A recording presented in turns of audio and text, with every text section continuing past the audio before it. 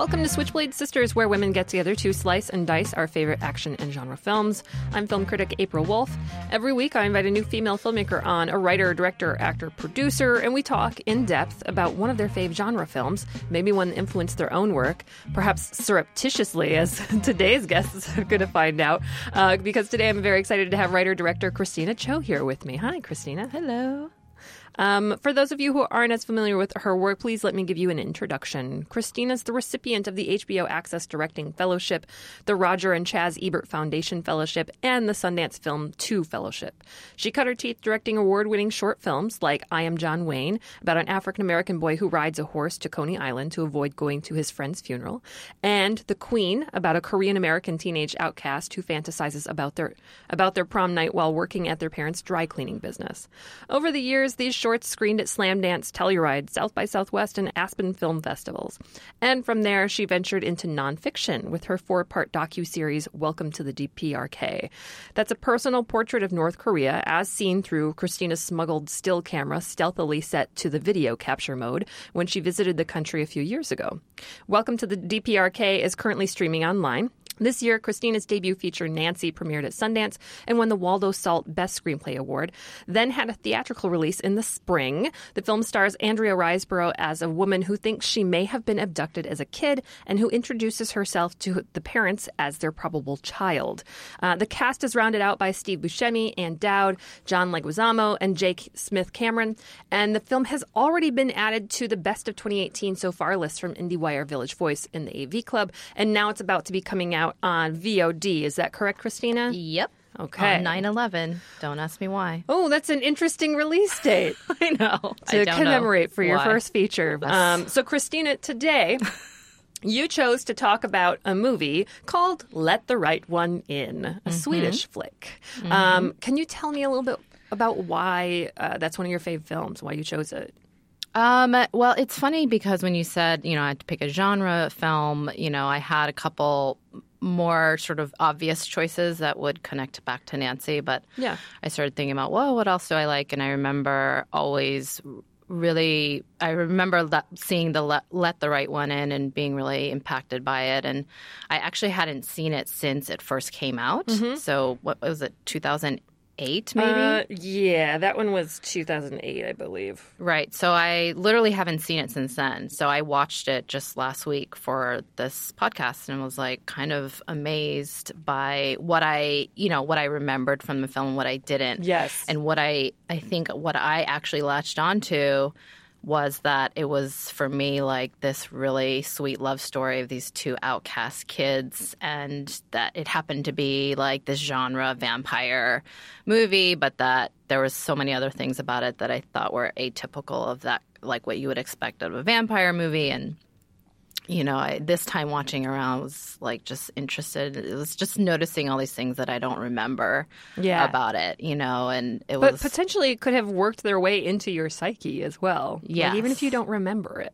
Yeah, definitely. I mean, I think that's the power of like a movie is that, it becomes part of your memory and it becomes, you attach yourself to like certain parts of the movie and that have probably everything to do with your subconscious and, you don't even know why. Yeah. That's one of the things that we find on this show, actually, is that directors who don't work in genre film will pick a genre film and then rewatch it and say, oh, this did have an effect on me. Clearly, I didn't realize that it did. But, it's all pieces that fit into the whole of your aesthetic. Yeah. You know? Yeah.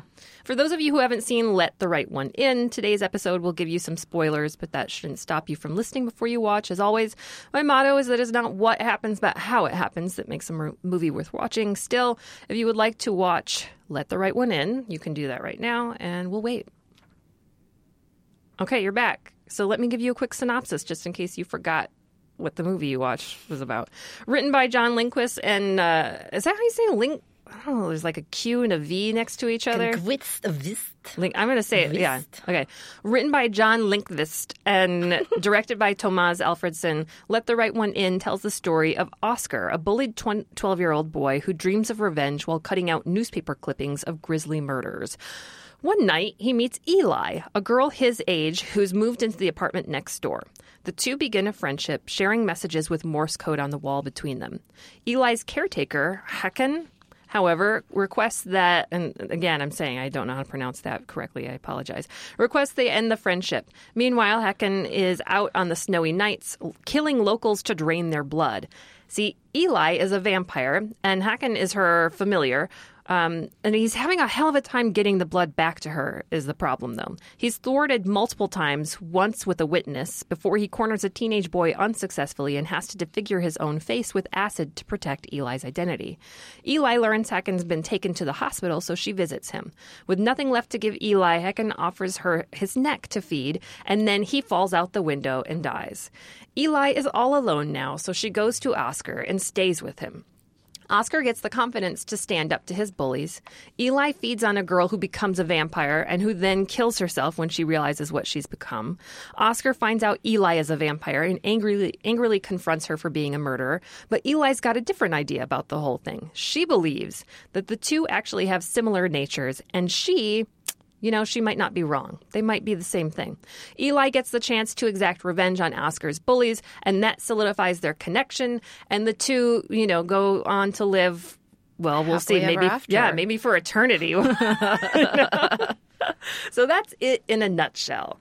But it doesn't cover the tone or all of the beautiful things that make this movie worth watching. But one of the things that you mentioned in your explanation of why you chose it is also one of the reasons why Alfred Zinn wanted to adapt it from the novel. Because it does tell a story that it is an unsentimental about bullying, and it is unsentimental about the love. But it is a love story first and foremost, a romance that happens to be about vampires. Mm-hmm. And it's a nice kind of twist on that genre convention, I would say. Yeah, I think it's when I rewatched it, I was kind of also like struck by how it's pretty dark, and I think it's funny because you could watch Nancy and maybe you would say the same thing, or it was something that was like I didn't really realize what the connections could be, but it's definitely, I think there's some similarities with it's kind of like unrequited love too. It's like these two people that can't really be together, but they really love each other. And I always would, whenever I talk about the relationship of Nancy and Ellen, is that it's kind of this love story between them, and they can never really be together. This mother and daughter figure. Yeah, and Ellen is the character of this potential mother. Right. That Nancy had when she discovers that she may have been kidnapped. Right. And so they develop this very tenuous but beautiful relationship together. Yeah. Of what could have been. Right. And Steve Buscemi's character is kind of the third wheel in my in my opinion. But anyway, I just was sort of struck by watching this film. And sort of, I think what I was attracted to about it was that it was this unlikely, unrequited sort of love story. Mm-hmm. And yes, the vampire, aspect of it is sort of secondary.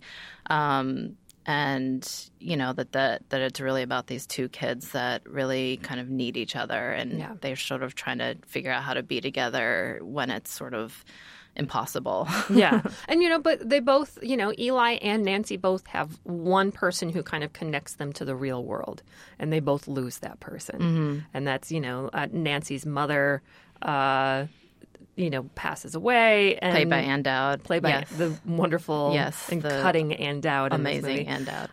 And then, of course, Eli's familiar passes.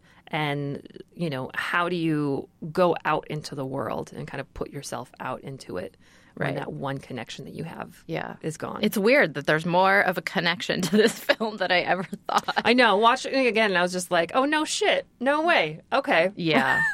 And then, there's a lot of, aesthetic and interesting. The snow. Yeah. And I definitely want to talk about that because the look of this film, was quite an achievement for them. It also took its toll on the cast and crew. Alfredson said, quote, "Stockholm isn't as cold as people might think it could be. Only every 5 or every 6 years there's a proper winter, but we had to it had to be cold and snow, so we shot it partially in the very north of Sweden in a town called Luleå. All the exteriors or nearly all the exteriors, because in Sweden winter is part of the year that forces us to live with perpetual darkness, and that is what makes us stronger." So that's one of the reasons why they want to do all the exteriors shot there. Talking about, suffering and strength and like being in the dark and being in the cold and the snow. And, he's been quite frank about what it was like to shoot in the snow because it was something like negative 33 degrees where they were. I know, it's like ungodly. I have nothing to complain about then. Right? But but there is still a lot to complain on. The snow is necessary for the tone of darkness and light. And so they did what they had to do. But, whenever a director chooses to shoot in a wintry landscape, it is something that I take notice of because it is more difficult to do. And I think that sometimes we forget that. But it is one of the reasons why you don't see that many stories told in the snow and the cold, because you don't want to put people through this. No. I definitely had never planned. Nancy was never supposed to be shot in the winter.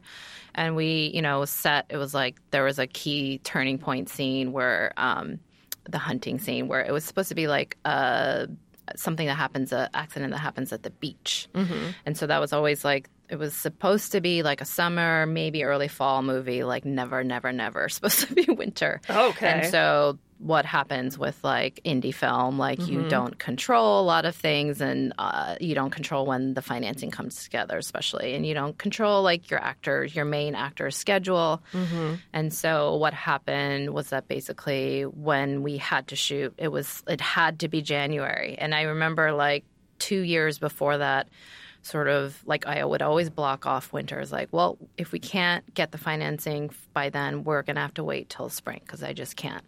And then ironically, finally everything comes together. Andrea Riseborough's like insanely busy schedule was like, okay.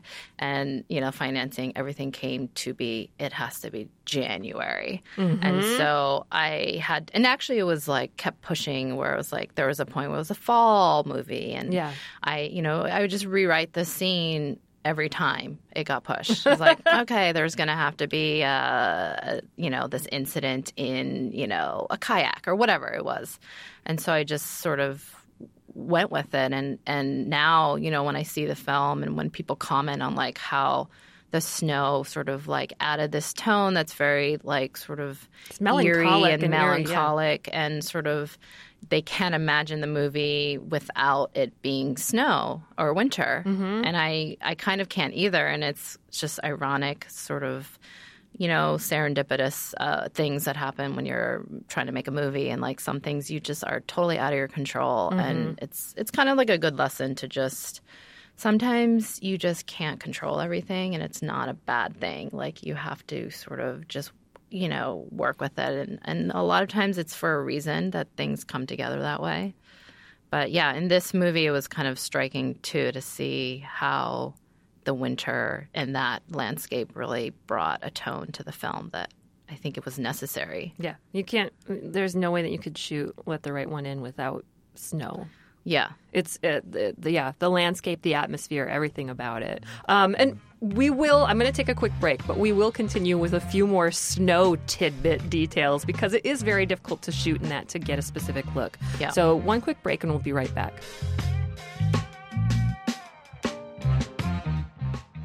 Hello, listeners of Maximum Fun. I want to tell you about our newest podcast that tells you all about the truth of the flat Earth. Have you been looking out over the horizon and you've been thinking, wait a minute, this doesn't look round. I've been lied to my whole life. What is NASA doing with $52 million a day?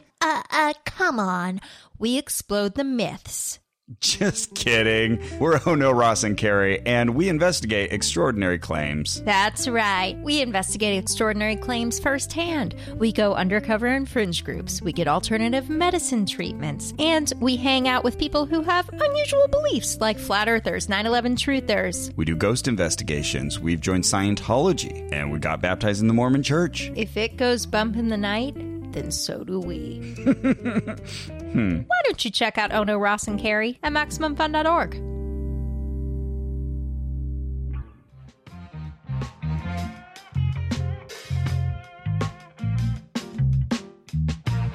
Welcome back to Switchblade Sisters. I'm April Wolf, and I'm here today joined by Christina Cho, and we're talking about Let the Right One In. So speaking of snow, Alfredson made this really good point that achieving specific cinematic looks with a snowy landscape can become extremely difficult.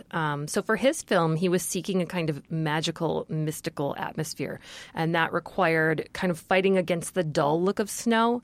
And he said, quote, "Snow shots can be very flat and ugly. I achieved the right color for the snow by having all the lighting come from a very far distance, from a 40-foot distance specifically above, so it is very soft. And we invented a name for it called spray lighting."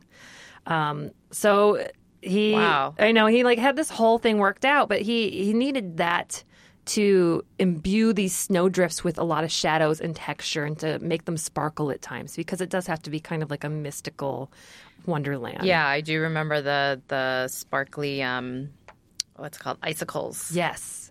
Yeah. But I mean, it is so difficult to light that. And if you're also thinking like you need to set those lights up in very heavy snowdrifts, Yeah. fighting against wind, Yeah. fighting against every element that you can imagine, like water, just anything that could hurt a camera or a piece of equipment. It's all right there. Yeah, I mean, it's funny because he sounds like he actually had control. It was purposeful. Yeah. The snow landscape, whereas for us, it was just like, this is what's happening, and you're going to have to film in this circumstance. Yeah. And so one of the main scenes where Nancy and Ellen are walking to the lake in the snow, that was not supposed to be a snowy, blizzardy day. It was supposed to be just them walking. And I remember freaking out about it, like, for some reason, just obsessing over, like, why would people take a walk in a blizzard? It makes no sense. Would they do that and then have a conversation? It just like, but I could not stop. I had to shoot it. Yeah. And so, we just like made it work. And it is one of the scenes where people sort of like are struck by by the snow and sort of the sort of monologue that she gives. And Yeah. The day that Brooke went missing, do you know why she let go of my hand? She saw a kitten in the pet store. She had wanted one for Christmas. As soon as she saw it, she ran right off. She just slipped right out of my hand. When I got to the pet store, I couldn't find her. I looked all over the mall, and I kept going back and back to the pet store. She was gone. But it's very interesting to see characters kind of persevering or pushing through the elements to go outside and to... Yeah. But it definitely made filming, like, logistically it's at times difficult. Like, there was a sort of the last scene where we're shooting on a process trailer, and it's Andrea's sort of her character's most emotional scene. Mm-hmm. And no one told, I mean, when you're shooting on a process trailer, you're outside of the car. And can you tell people what a process trailer is? Yeah, so a process trailer is that when the car is on top of like a trailer and it's like dragging, it's like you're pretending like you're driving, but you're not. The car's not actually on the road. Mm-hmm. And so we had to, and it's like winter. So I'm like outside of the truck, in front of it, leading it, with the monitor. And, when it's that cold, basically all the batteries start to die, which nobody warned me about. Like, literally, it would be like, first the camera battery goes down, then the lighting battery goes down, then the microphone like everything, then the walkies stopped working, and it was insane. Like, it was, and Andrea is supposed to be like kind of crying in the scene, and I'm like trying to talk to. I mean, it was really like insanity. But it was, we just get through it, and you just sort of like when you're making a movie, I think it's, you're warring against the elements, whether there's snow or time, time's never on your side. It's just like a race. I mean, it gives me so much more kind of appreciation for what Alfredson is able to do in the north of Sweden. Mm-hmm. I mean, all the things you're saying about batteries dying, everything, and everyone's cold, and you're still trying to get performances out of people. Yeah.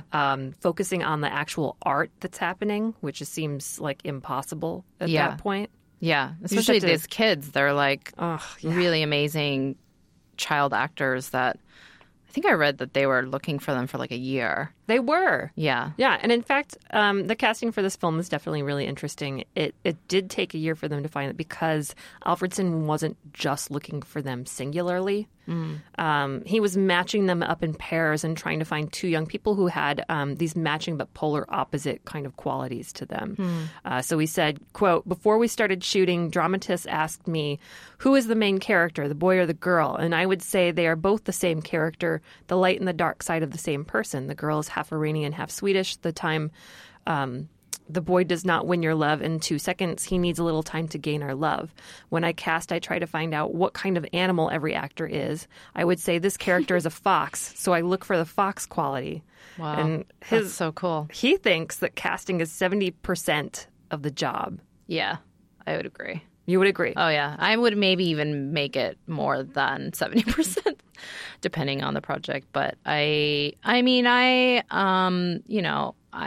had an amazing, experience with all my actors and kind of had the dream cast of actors. And, but before this, in all my short films, had always casted not what they call non-professional actors, people that didn't, including my mom was in my first short film. Yeah, go mom. And so to go from that to suddenly just, I'm direct, Ann Dowd and J. Smith Cameron and Steve Buscemi is on my set, and, John Leguizamo, people that have collectively, and Andrea, who I think is, one of the best actresses of her generation. I was really blessed with that cast, but also just, it was a new thing for me to be, working with people that were sort of icons in their own, in their own right, and had, collectively between all of them had been on a million sets, more than I had.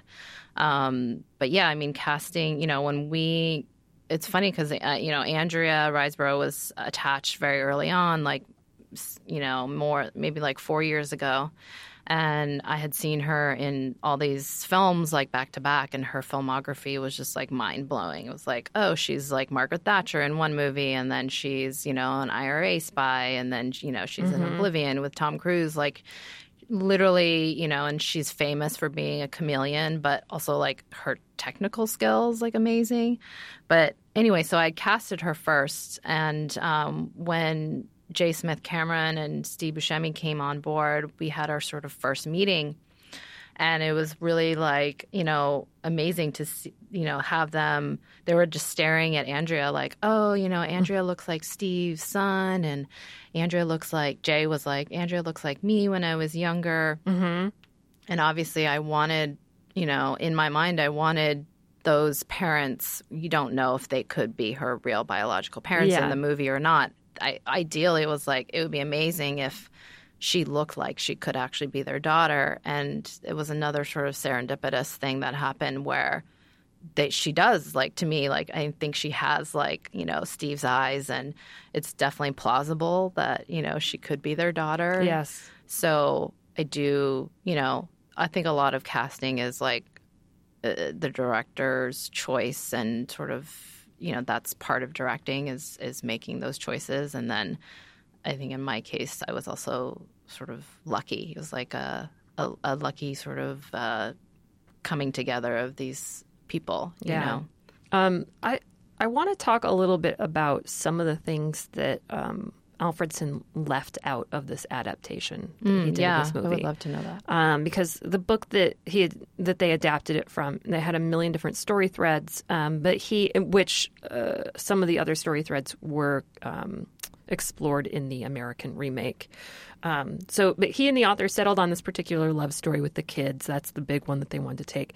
But the thing that they completely left out of it were these overtones of sexual assault and perversion, which I was thank you. Wow. He said, quote, "The biggest thing we left out was the character of Haken, the older blood supplier for Eli. He was an outspoken pedophile in the novel. So that really gave another tone to the whole thing." Wow. That's too often used, that being sexual perversion or assault, that's too often used as, say, an emotional special effect without taking responsibility for what that really is. It's a really complicated thing to debate on screen, I think. So that would have disturbed the story a lot to have that. And I honestly, can you imagine? So dark. Too much. I mean, Too much. It's a dark movie, but having like Haken be an outspoken pedophile. Yeah. Can you imagine that? Because it's funny when I, was watching it, I just sort of like read him as like a father figure and actually not at all got a pedophilia but then I was reading about it later and realized his, and maybe this is a spoiler, but he was Oscar could be taking his place, and she's looking for someone to take care of, because she could, because she's a vampire, she doesn't age, could have met this guy, when he was also like 12. Oh, yeah. That's something I never really thought about. I never picked that up until I read about it. And it was like, so basically they were saying she could be looking for her next caretaker and Oscar. You know what I mean? Yeah. And in a way, and they were talking about how it's like this love story. It's like maybe it also like transcends gender, because there's that scene where you see her that she doesn't have like genitalia or whatever. And it's just really interesting because I never really thought about it. I just sort of like read him as like her father. Yeah. Like her literal father. But then I'm like, oh no, but she can't have a father. She's a vampire. God knows. I mean, I don't think we know how old she is even, there's no. Right, because she's 12 forever. Yeah, there's right? no discussion really about her. She could be a 1,000-year-old, 12-year-old. Yeah, exactly. Which is its own thing that, I mean, I love vampire movies that explore that. Catherine Bigelow's Near Dark does that too, where you just have a very young vampire who's just like, what? And, it's also Interview with a Vampire, which is one of my favorite movies. Yeah. But I think that what Alfredson was saying, though, is very, it's very astute, that he's talking about how people put these kinds of storylines in without the responsibility of what that means, how it comes off, how they have to explore it. It's almost like they're just, here's some story texture, here's some emotional, what did he call it? It was emotional something. Emotional special effect. That's interesting. Which I think is really, because it does evoke immediately a certain kind of feeling, because you tense up, you just like, you don't like how it feels, so it's automatically kind of doing that work for you as a, it's kind of a lazy device in many respects. Well, I wonder if it's because like it would be too many things in the pot, or if it's actually just pedophilia in general. I mean, that's just like a really dark subject that I don't really know if you have to spend the whole movie to really talk about what that means in relation to the story. And it's also very dark. Nobody really, I mean, I'm like, where do you really see that in movies? Like, I feel like it's one of those topics that like you just don't really want to talk about. No. I don't want to really watch a movie about that. And it detracts from a love story, because this is supposed to be an innocent love story, right? And I think that it's just a very smart move to say that anything that doesn't serve that purpose is something that needs to go. Yeah, I think that, I mean, it's already sort of like a dark film. I think by making that, that element in there would just push it over the edge. Yeah. And I was really happy when I was watching Nancy, for instance, though, so you have a very complicated woman. Yeah. It's a really complex kind of dark woman who has a lot of kind of personality defects and things. She got some issues. She's got a lot of issues. And she doesn't always necessarily live in reality. But I feel like when I see a character like that and it's not in the hands of a woman, very often it's explained away that she's like that because of sexual assault. Interesting. Something that I would expect, having seen so many movies, that's kind of the going rate. I'm like, it's just this. Yeah. It's just this one key, and then everything would have been okay. Yeah. So to me, it's refreshing that she's just fucked up in a general way from, weird relationship with her mother. Yeah. The world being what it is. Yeah. Her not having a lot of opportunity or money or anything like that. Yeah, I mean, we definitely wanted to have different elements inform her pathos, and sort of like where these fictions sort of come from. And I think it is complicated, even though there is a very vague, but I don't think you always pick up on it, like sort of sexual abuse backstory that is hinted at very subtly. Yeah, but it's not. But it's not the main. Yeah, it's not the main cause of sort of her pathos. Like it could, and like one of the sort of like story she tells, the North Korea one. Like, that's actually, that one was sort of based on just the need for attention, and like, Yeah, she makes things up. She's kind of a habitual liar in certain respects. Or like there's like another word people use, like fabulous. It's like a more like optimistic word about what she's doing. It's like, oh, she's a fabulous.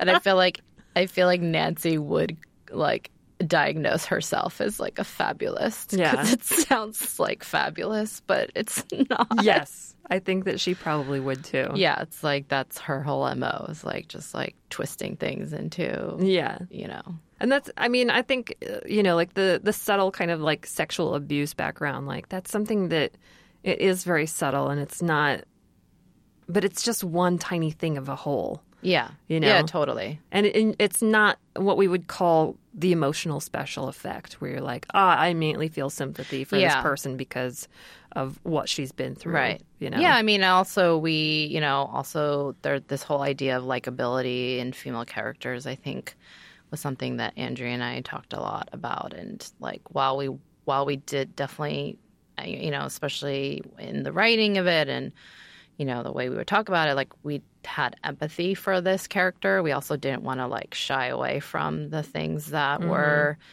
flawed and dark about her. And, because of this sort of, overall vague pressure to make, your character quote unquote likable. Like I had never really thought that sort of expectation was fair or interesting. It's like, well, any of the like Greek or Shakespearean, figures, like you would never ask them to be likable, No. It's like, I don't know how we got to that sort of topic of like, let's make these people likable. I mean, usually it's women.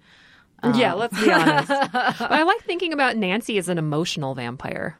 Yeah, You know what I mean? totally. Actually, I just, as soon as you said that, I just realized there is a weird vampire quality to Nancy. She's also very pallid, It's I love how these two movies are it's shaping so together. Odd that it did. You were like very affected by this movie. You did not know that. So much so I didn't watch it for 10 years.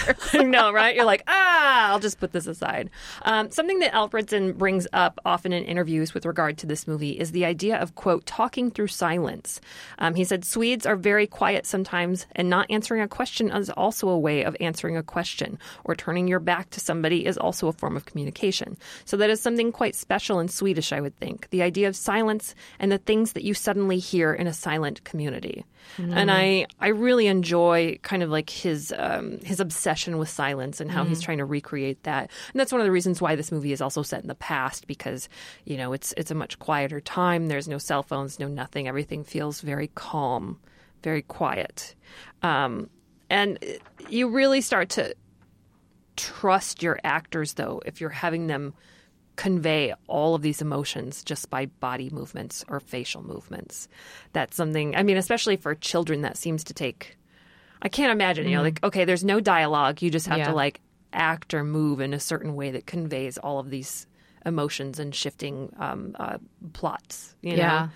It's amazing. Yeah, I mean, it's funny because there's another similarity that I didn't really realize. This is sort of like style of, I mean, I think American, I mean, maybe this is a cultural thing too of like I feel like Americans want to always fill up the empty space, and like silence is sort of like always sort of like, let's just fill up the silence. Like we cannot ever have silence. And like the one thing I think people have said about Nancy, that there is a quality to it that's and this is maybe just more my taste, is that I, or especially for this kind of film, like especially with actors, like I don't know, I feel like if anything feels false, it's just like very distracting for me. And so there was a lot of times on set where, I was cutting lines as I was hearing them,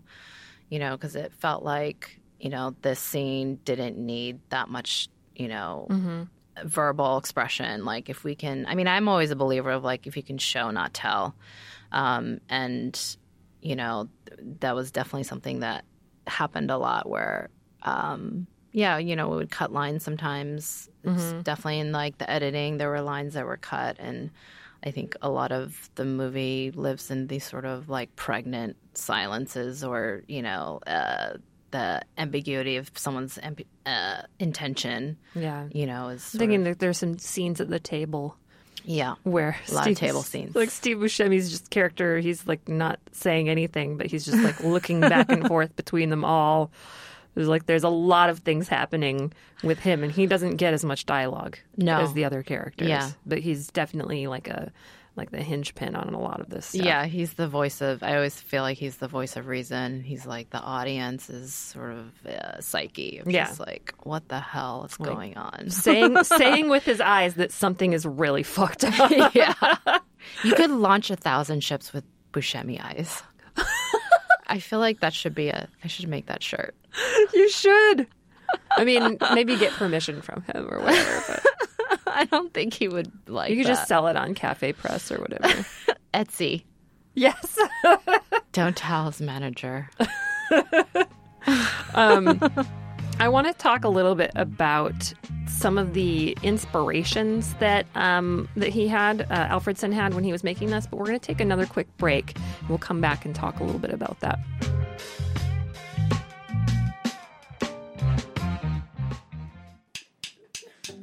Hi, everybody. I'm Justin McElroy. And I'm Dr. Sydney McElroy. Every week, we release a medical history podcast called Sawbones. We go over the history of the dumbest, grossest, weirdest stuff humans have been doing to each other since the dawn of mankind.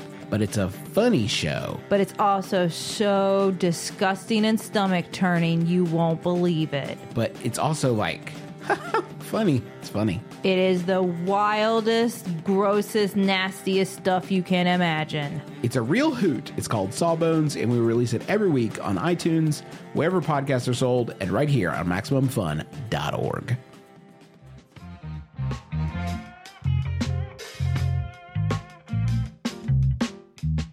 Welcome back to Switchblade Sisters. I'm April Wolf, and I'm here joined today by Christina Cho, and we're talking about Let the Right One In. So Tomas Alfredson studied a lot of Renaissance painters to prepare for this film. He said, quote, "There is a lot to learn from the old masters with how they treat eyes."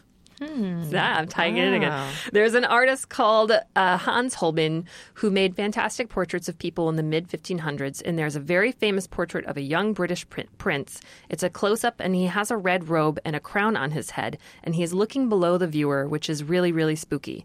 I have worked very actively with the eyes in this film, with eyes not seeing each other, with eyes out of the eye line. So it's a lot about eyes that makes a scary, creepy feeling.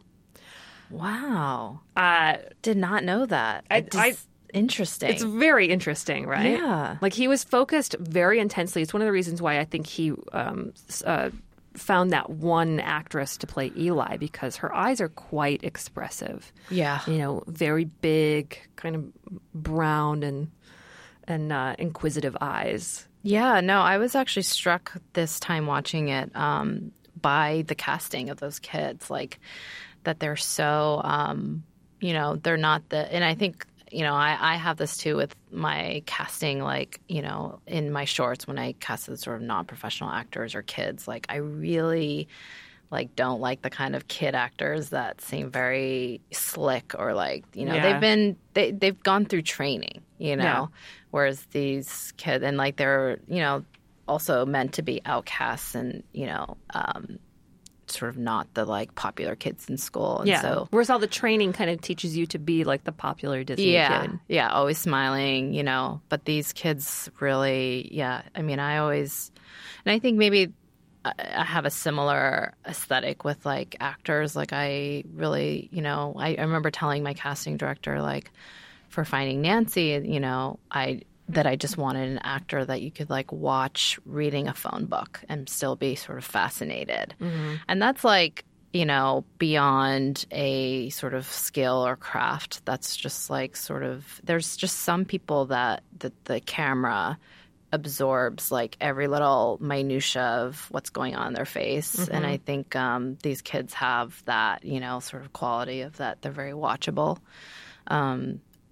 Yeah, so I don't know if I sort of really connected with like those kids and like the casting of it is 70. That's where you see like that is 70% of the directing. Yeah. I mean, yeah, if it takes a year, it takes a year. Yeah. I'll veer off into CGI for a second. But let me just, I will tie this back together, so just trust me. But so Alfredson was really subtle about the CGI effects that he used, and though there were 50 different shots with CGI. Really? Yeah, there's at least 50, but if you look at it, you're not seeing them. He said, quote, CGI is a fantastic toolbox to use, but it seems like almost everyone is using it too much. If there's a car explosion, it seems like the car has to explode for 3 minutes and has to be the biggest car explosion you've ever seen. You can do so much with those effects in a subtle way.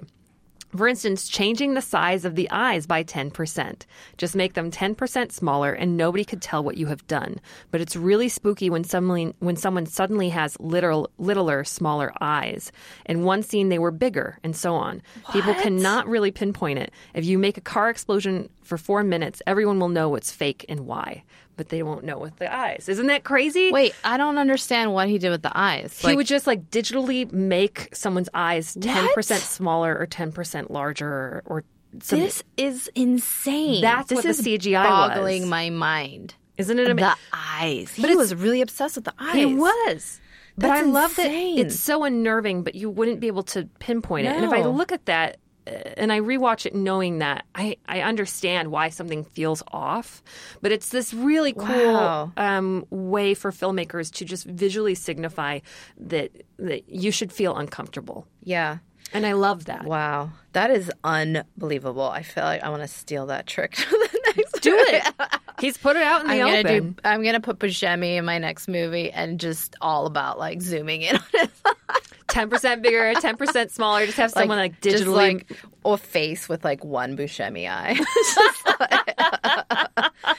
I mean, that's crazy because like we did definitely like zoomed in like the frame, you know? So like there are certain close-ups that are like closer than they were actually framed. But like I have never even thought about doing that to someone's eyes. Like, and that it's interesting that you would, I wonder if you do feel the overall fact of like why it's because there's so many things about the movie that are unnerving. Yeah.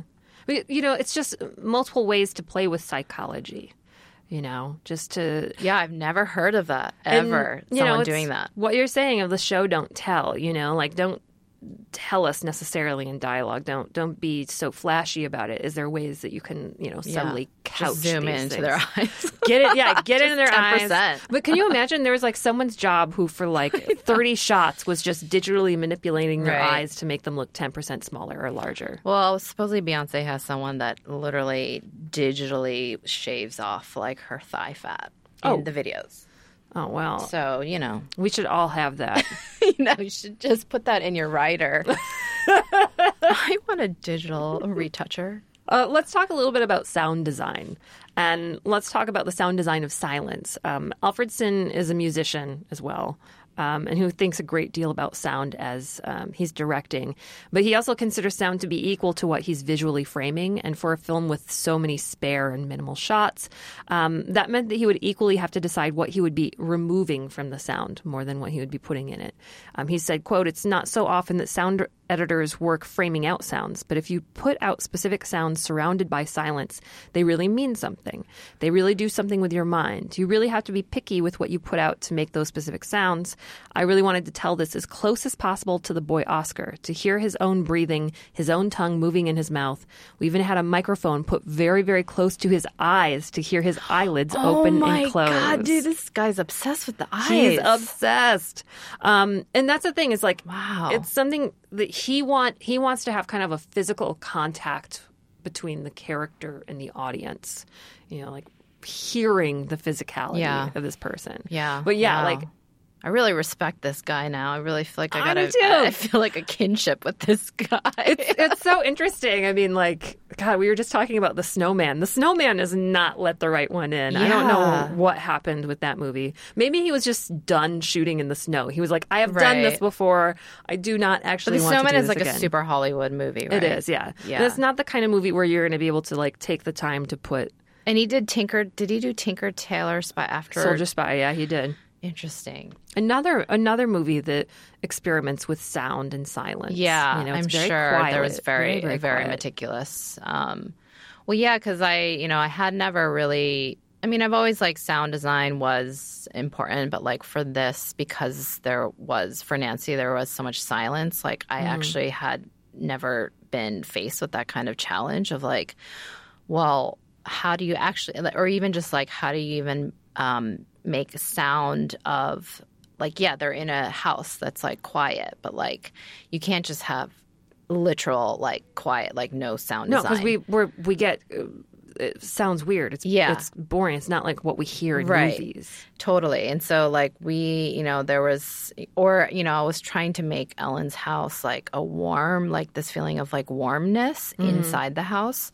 And so that was like a real challenge of like, okay, how do we make something sound warm? Yeah. So we did these experiments where it was like, first it was like, what about heartbeats, and like it just sounded weird. And then we actually ended up using Paul the cat, his like the cat purring sounds. Yeah. Like we used and we ended up, I think our sound designer went somewhere like far, upstate New York to get the specific cat and record the purring of the cat. Yeah, like purring of the cat to sort of, like make just sort of have this like bed of, this warm, fuzzy type of atmospheric sound, which is so. And in a way, it was like metaphorically made sense of like, she has this attachment to Paul the cat and like this warm. It was just very weird that we got to that point of this is sort of because it's a real weird challenge to try to make sound out of you need silence, but you need it to have texture. Mm-hmm. So I identify with like the madness of being like, let's record the eyelids blinking. Like I get it. I get going that far. It's just kind of amazing when you hear another filmmaker sort of their process and their process and their obsession of how to get that this. Insane. No. The craft of filmmaking is a little insane, It's the things that you have to insane. think about. It's not. Well, the level of detail I think that sometimes people don't realize that goes, especially I think with your first feature or like a feature that like obviously he cared a lot about this movie and how he was going to, it's not like The Snowman probably. Mm-hmm. It's not like a work for hire thing. Like the level of detail that, directors sort of go down these like rabbit holes. It's kind of fascinating here. Yeah. I mean, it's my favorite part of doing the research of this show. Yeah. As we're wrapping up, I want to leave us with one little quote to kind of talk about. And that is, Alfred said, quote, "Part of being a filmmaker is to know that any decision is better than the wrong decision or the right decision. The set designer comes with a blue cloth or a green cloth. What is best is just making a decision.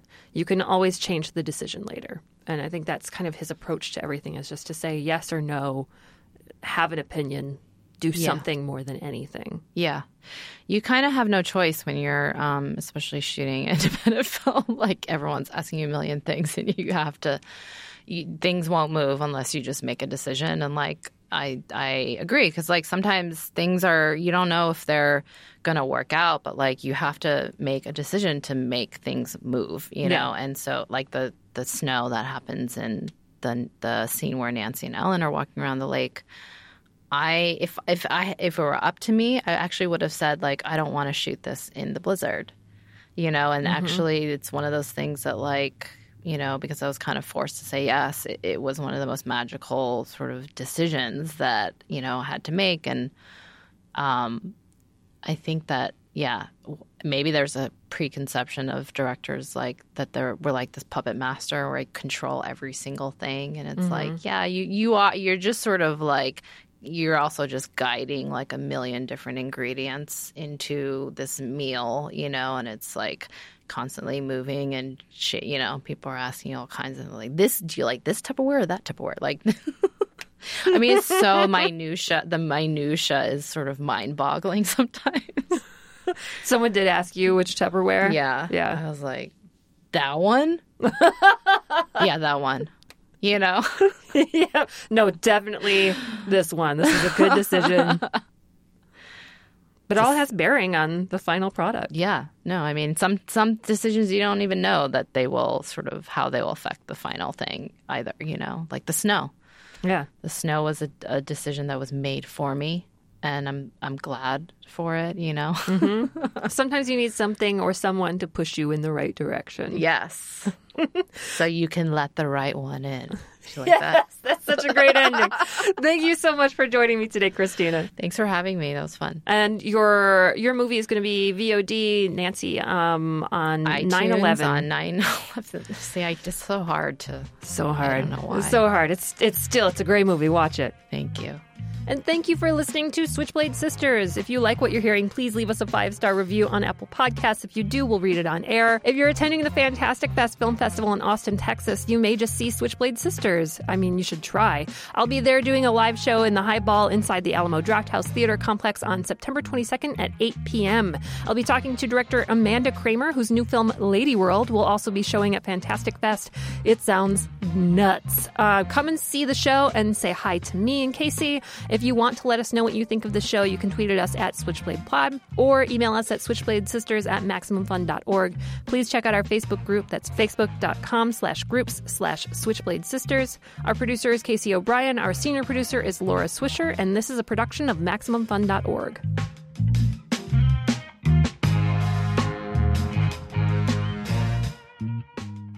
MaximumFun.org. Comedy and culture. Artist owned. Listener supported.